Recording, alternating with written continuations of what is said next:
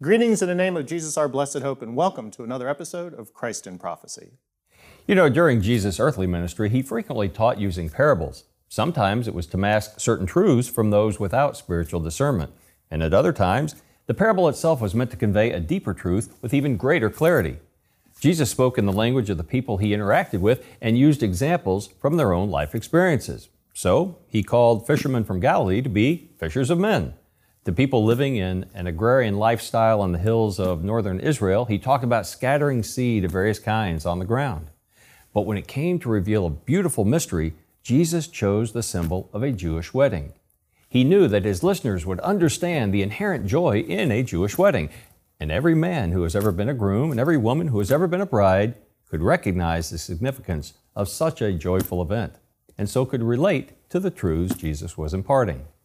Teachers of Bible prophecy have long recognized the symbolism in Jesus' references to the Jewish wedding. He is the bridegroom who has proposed a covenant relationship. His bride is the church, including Jews and Gentiles, who've accepted his proposal and are betrothed to him. From the moment that covenant is made, our groom is committed to us, and we're set apart, meaning made holy by him and for him. The New Testament writers consistently expected that we, the church, should eagerly wait for our bridegroom to return to snatch us up or rapture us up to heaven. And although the church was a prophetic mystery up until it was born on the day the Holy Spirit fell at Pentecost, the Old Testament contains some wonderful prophetic types that hinted at the future relationship between the Son of God and His church. They are the seven brides who together portray the church as the bride of Christ. To help us learn how these seven Old Testament brides portray the church, we're joined by Dawn and Dennis Morris. Dawn is a novelist who's written such thrilling Christian titles as Fire and Flood, One Will Be Taken, and One Will Be Left. Dennis is a former Navy submariner turned successful businessman. Both share our passion for equipping the church for the soon return of Jesus Christ. Welcome, Dawn and Dennis. Thank you for having us. Thank you very much for having us. Yes, sir. Okay, I'm eager to jump right into this topic because I want to see how these seven Old Testament brides point to Jesus Christ, who is our bridegroom, and obviously we, being the bride, are waiting for Him to come for us. So, Dawn, tell us a little bit about the very first bride presented in Scripture, that of course being Eve. How is she a picture and provide a pattern of the church and how we relate to Jesus Christ? Yes, she does, because she was created by God for Adam in the same way that the church is created by God for His Son. And as she's presented to Adam by God in a finished state of glory, so the church is going to be presented holy and blameless without wrinkle or spot in a state of glory before the Lord. Wow. And Eve did not choose Adam in the same way Jesus told his disciples, "You did not choose me, I chose you and appointed you."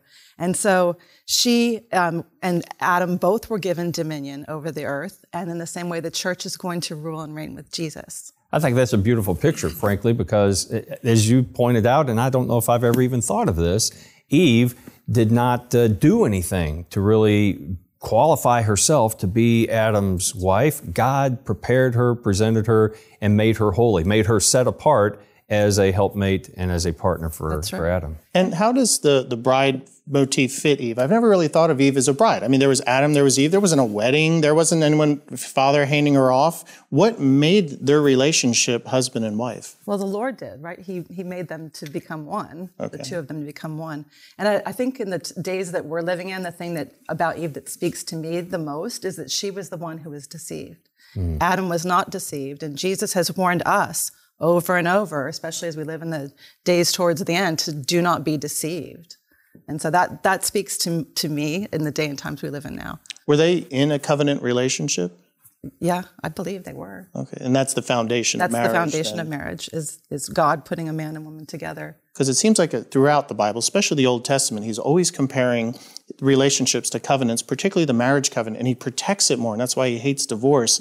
And so then we see that how he loves the covenant relationship. When I have to tell everybody that I first heard this teaching because I watched you teach this at a conference that you were holding up in Seattle, and it blew my mind because I've never thought of the Old Testament brides as pointing to the church. Because often you'll hear people say, well, the church is a mystery. Nobody heard about it until the New Testament. That doesn't mean that the Lord wasn't already pointing to it by using these brides. And he does that throughout Scripture. Pattern is a part of prophecy. And so when you see these women and their patterns, they do all together make a picture of the church. I think that's a beautiful sentiment. Even the fact that Eve, again, came to Adam, presented to him, we don't have anything that would set us apart as holy as individuals or collectively as a church, except for God declaring us to be righteous. Obviously, He's going to provide the clean white linen for us to wear when we get to heaven. And so it's all to His credit, and we are presented to our bridegroom. That's a beautiful picture. Let's turn to the next type that you reference, that being Rebecca. How does she provide a picture of our participation in becoming the bride of Christ? Yes, Rebecca is wonderful. She's the first bride that's showing participation in the whole process. And Abraham sends out his servant to choose a wife for his son Isaac, in the same way the Lord sends the Holy Spirit to obtain a wife for his son. And Rebecca had a free choice, and we also have a free choice. God does not impose His salvation upon us. He offers it to us as a free gift. So we have the right to say yes or no, which Rebecca had. And just like Rebecca, we don't know the details of our journey to meet our bridegroom. She had the servant to guide her, and we have the Holy Spirit given to us to guide us along our way. And just as the servant gave Rebecca gifts, so the Holy Spirit gives each of us gifts to whom He will. Wow. It's just wonderful. And then when Rebecca met Isaac, she bowed down before him. And when I read that, you read stuff in Scripture all the time, and then one day you're like, oh, I never saw that before.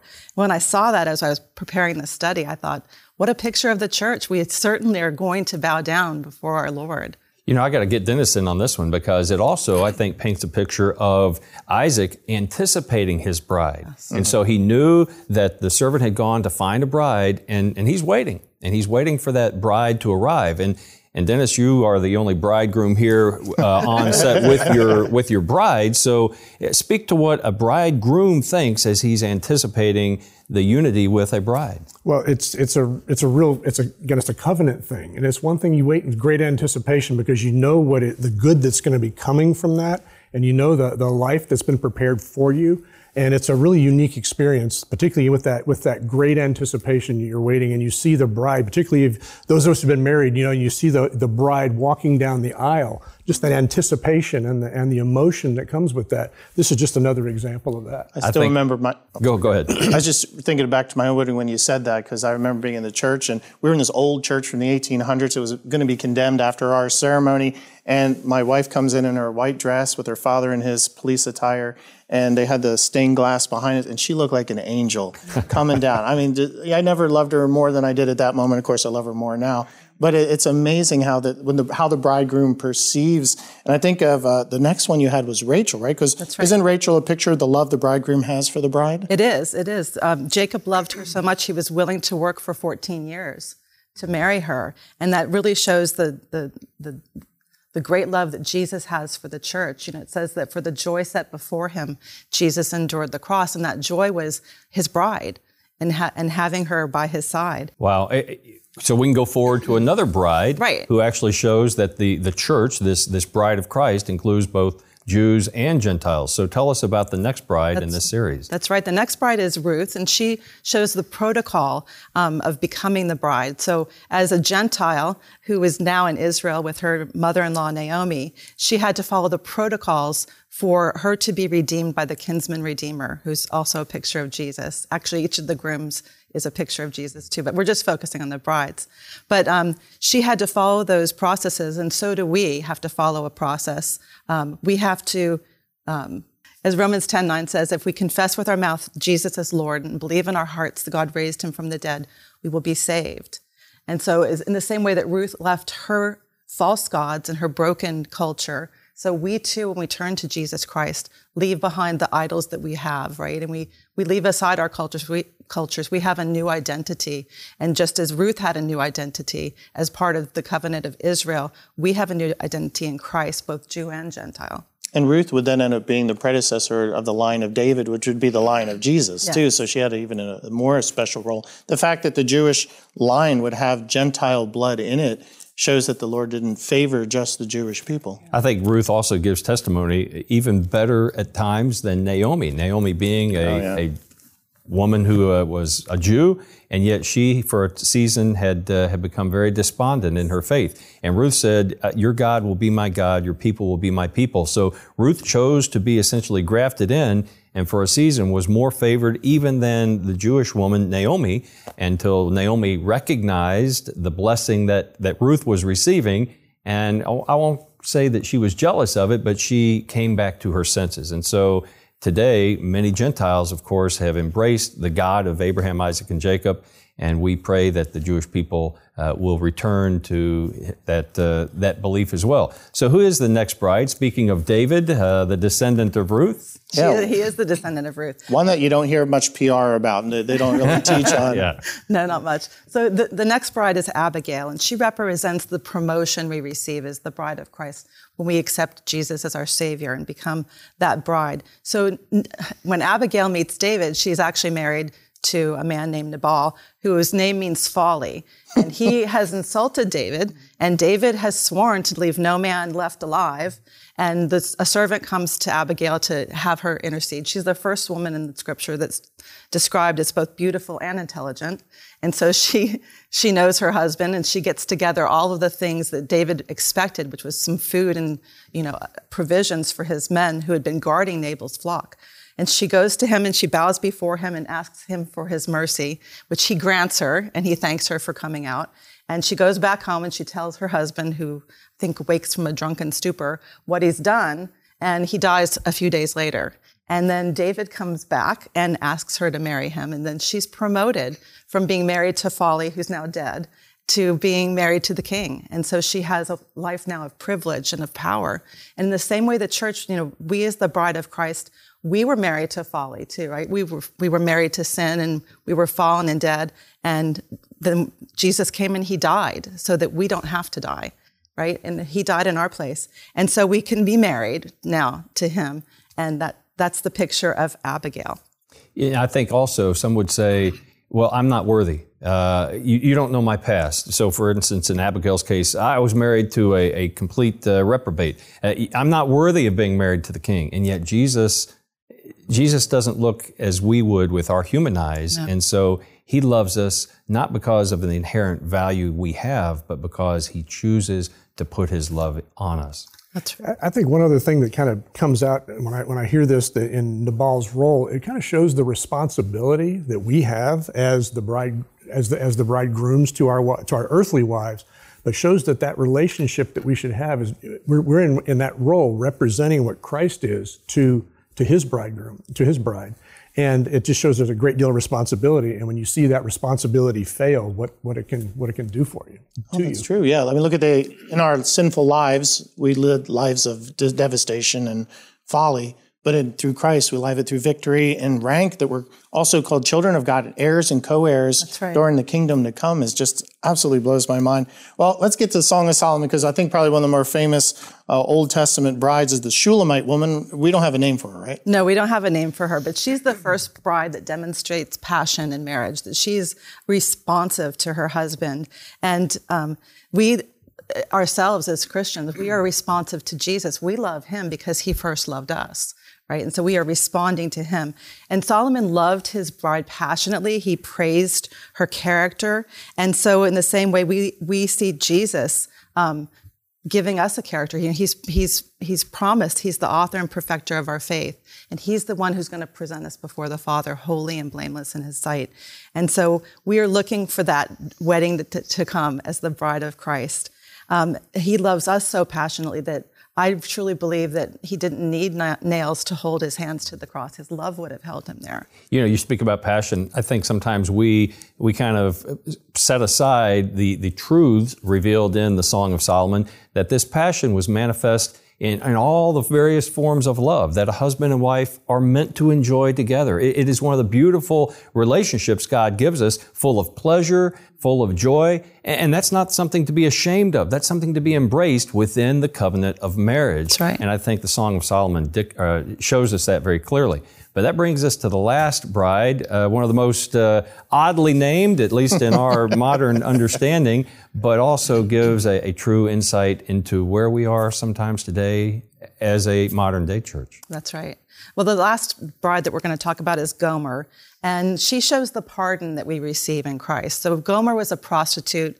Hosea was commanded by God to go and marry her, and he did that. So each of us as the body of Christ has fallen short of the glory of God ourselves, right? And we have been unfaithful. And like Gomer, we are a bride because of the faithfulness of our husband. And so she was a bride because her husband obeyed the Lord, and Jesus obeyed and went to the cross so that we could become his bride. It's really cool. The names in Scripture have significant meaning, and I always look up the names of whoever I'm studying. And Hosea means salvation, and Gomer means complete. So Hosea bought Gomer out of prostitution, and he redeemed her after she was unfaithful when they were married. And he was told by God to love Gomer as God as God loves. And so for us as the church, when we embrace salvation, Hosea, when we embrace salvation, we are made complete in Christ. And it's like you said before, not because of our worthiness, but because of his worthiness. Well, you mentioned a few minutes ago, Dawn, that, we're here just talking about the brides, but obviously the other half of this equation, and he's more than half, is the bridegroom. So even though we're talking about the brides, none of them would have been brides unless there had been a bridegroom. And so we always point to Jesus Christ, who is our bridegroom. We talked earlier about anticipating being married. I'll never forget my own son-in-law, large, very fit young man, standing at the front of the church with tears streaming down his face, just crying as my daughter entered because his heart was so full. And I think that is a picture, too, of Jesus Christ, who is so eager to bring his bride home, to be with the Father in the place that he has been preparing. I would pray that we, too, have that same sense of anticipation. That's right. And he was so eager that that's the very first thing he talked about with his disciples on the night before he died. I go to prepare a place for you so that where I am, there you will also be. And that's been the blessed hope for the church for the past almost 2,000 years, right? Amen. The anticipation of that. Wow, that's fantastic, Dawn. Well, we'll come back in just a moment to answer the question, how do we as the church live eagerly waiting for our bridegroom? But first, we'd like to help you grow in your understanding of the great God and Savior, Jesus Christ, with this wonderful book. Dr. Reagan's book, Jesus, the Lamb and the Lion, contains fascinating and informative information about every aspect of the life of Jesus, from his miraculous conception and birth to his incredible resurrection from the dead. In fact, the book goes even beyond that because it looks into the future concerning Jesus' promise to return and how Christians should be living in anticipation of that return. It also takes a look back before his birth at the many Old Testament prophecies concerning his life and mission. Dr. Reagan shows you how the first coming prophecies were fulfilled, and he proceeds to prove that we are living in the season of the Lord's return when all the second coming prophecies will be fulfilled. The book also contains in-depth evidence of the virgin birth, the divinity of Jesus, and his resurrection from the dead. There's even an entire chapter devoted to the pre-incarnate appearances of Jesus that are recorded in the Hebrew Scriptures. The book's title refers to the two symbols of the Messiah that were used by the Old Testament prophets. They prophesied that the Messiah would come the first time as a suffering lamb and would return as a conquering lion. This down-to-earth, easy-to-understand book can be yours for a gift of $15 or more, including the cost of shipping. To order, call our office at the number you see on the screen, or you can place your order through our website at lamblion.com. Again, call the number you see on the screen, or order from our website at lamblion.com.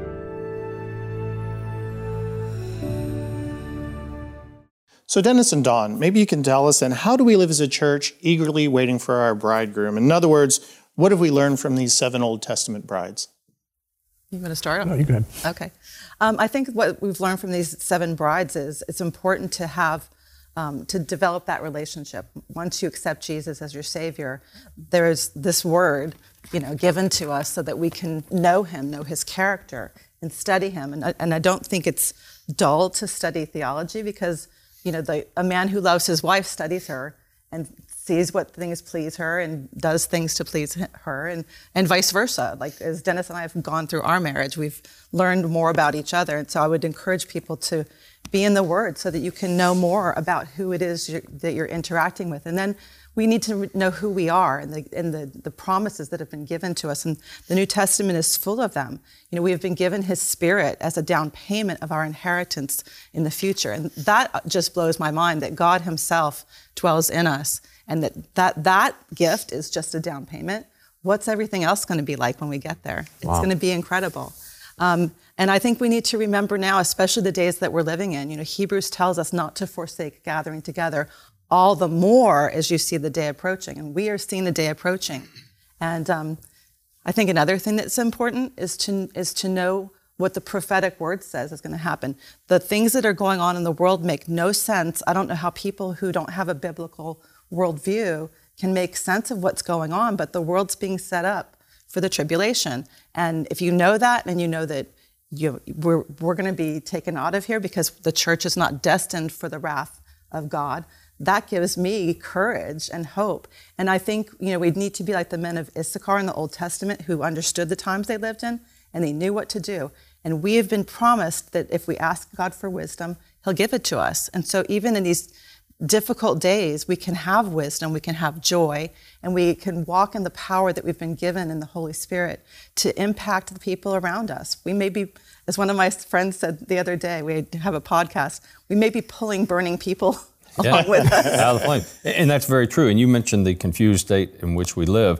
Obviously, even the United States government is about to embrace an Orwellian definition of marriage and their Defense of Marriage Act, because they are going to redefine marriage from what God ordained. It predated government, marriage did, and so they're going to redefine it. And so there's a lot of confusion out there. And as we use terms like the bride of Christ and Jesus as our bridegroom, some people have lost a clear understanding of what that is, but it is a picture, it is an analogy of how much Jesus loves us. And in the ordination of marriage that God established, a husband and a wife model that covenant relationship that is so tight that, as Scripture describes, they become one. These two individuals are so intertwined that the two become one. And so we become one with Christ, and we're not getting weird about this, but we look forward to that final rejoining with Him when He receives us to Himself. And what do you all think about that? Because that's something that a lot of our viewers are in this gender-confused world, they're like, well, when Jesus returns, is He going to be a bigamist and have men and women and we'll all be married to Him in a marriage sense? What does the Bible mean when it uses the term bride of Christ? Because it can be confusing for some. I think, you know, sometimes we got to avoid some, it's overthinking things a bit here, and really look at it as an analogy of that it's in the relationship style that we have. It's how the relationship works. It's not necessarily a literal physical thing in the relationship with Christ, unlike it is with a husband, an earthly husband and wife. But it's that analogy and understanding of that relationship, what it is, what it should be in a contextual sense. I think it's tragic today that so many people are so isolated that a lot of young people don't have any desire to be married. And not because they're called to live a celibate life according to what Scripture lays out. Paul, of course, we think was not married. He was committed in his mission to God. Well, these people aren't necessarily celibate, but they don't want to have that unique covenant relationship with another person. And so it is a very culturally confused era in which we live. And yet we're called, unlike Gomer, to be so dedicated to our bridegroom that we do not stray. And yet all of us prone to wonder, Lord, I know it. And so as Hosea demonstrated, the Lord comes after us and loves us, sometimes in spite of ourselves.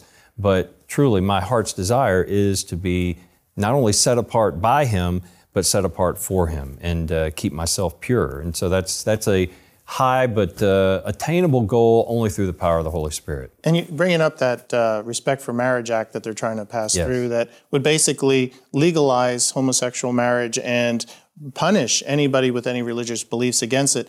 You'll hear people come and say, well, Jesus never talked against homosexuality or homosexual marriage. Is the biblical definition always between one man and one woman for life? Yes. Yes. And did Jesus uphold that? Yes, He did. Okay, so where's the confusion then that they say, well, the Bible supports it, or it doesn't, right? Well, and that's a tricky thing in our culture that we live in, right? Because it's such a protected class. Jesus does back up that marriage is one between a man and a woman. And the thing is that we, as American Christians, do have the right to our beliefs in the same way that a Muslim would have rights to their beliefs. And yet, we know that we're going to be targets. Jesus said the world hated him, it's going to hate us. We can be loving and still say that God created marriage between a man and a woman. We can speak the truth in love. And I think that's the part where people fall short on one side or the other. They're either such truth tellers that they have no love when they're speaking, or they're such lovers that they don't want to speak the truth because they don't want to be offensive. So our goal here is to not only speak truth, but to speak truth in love. And the most loving thing we can do is to share the gospel of Jesus Christ. Right. So Dennis, what is the kernel of the gospel that we try to proclaim as Christians about our loving God and Savior who desires to be our bridegroom? Well, in order to do that, we have to accept Jesus as our Lord and Savior. And God made it really quite simple for us to make that happen. And we just have to truly believe in our hearts a couple of key things. And first one being that we're sinners, and that we don't meet God's perfect standard, and therefore we're subject to His judgment. Well, God loved us so much that He sent His only Son Jesus to die on the cross and pay the price for our sin. And the other thing is His resurrection from the dead, where He conquered death. It showed that His gift was sufficient to cover our sin for all time, for everyone. Wow. And it's not about going to church. It's not about following a set of rules. It's about having that personal relationship with Christ as our Lord and Savior. Praise the Lord. Well, we hope, folks, that you'll accept Jesus Christ as your Savior. If you don't know Him now, make Him the Lord of your life. Dawn, how can people find out more about your books and possibly even order them? You can go to my website, dawn-morris.com. Excellent. Jesus' parable about the bridegroom and bride excites me because we know that like a diligent bridegroom, Jesus has been preparing a place for us. And sometime soon, God the Father will say to Him, "Go and get your bride." When that happens, Jesus will not tarry any longer. He will gather His angels of heaven as His attendants and emerge mightily from heaven to collect His bride. The dead in Christ, meaning those church-age saints who have already passed, will rise from the grave to meet Him in the air. And then we who are alive will also be caught up and changed in the twinkling of an eye to join them. All who are in the church will fly away to the Father's house to be united with Christ. As the Bible says, "And thus we shall always be with the Lord." After Jesus holds the judgment of the just, based on our earthly good works to determine our eternal rewards, we will celebrate at last the marriage supper of the Lamb, rejoicing over our union with our bridegroom. We here at Lamb and Lion Ministries believe that Jesus is eager to collect His bride. He's patiently submissive to the Father, but like any earthly groom, He's filled with anticipation as He waits. Our Lord knows the joys that will greet His bride and is eager to welcome her to the place He has prepared. Jesus is excited about the marriage feast, where the marriage covenant will be celebrated, and Jesus longs to be united with those of us who are His forevermore. Until that glorious wedding day, all of us who are in the church cry out, "Maranatha! Come quickly, Lord Jesus."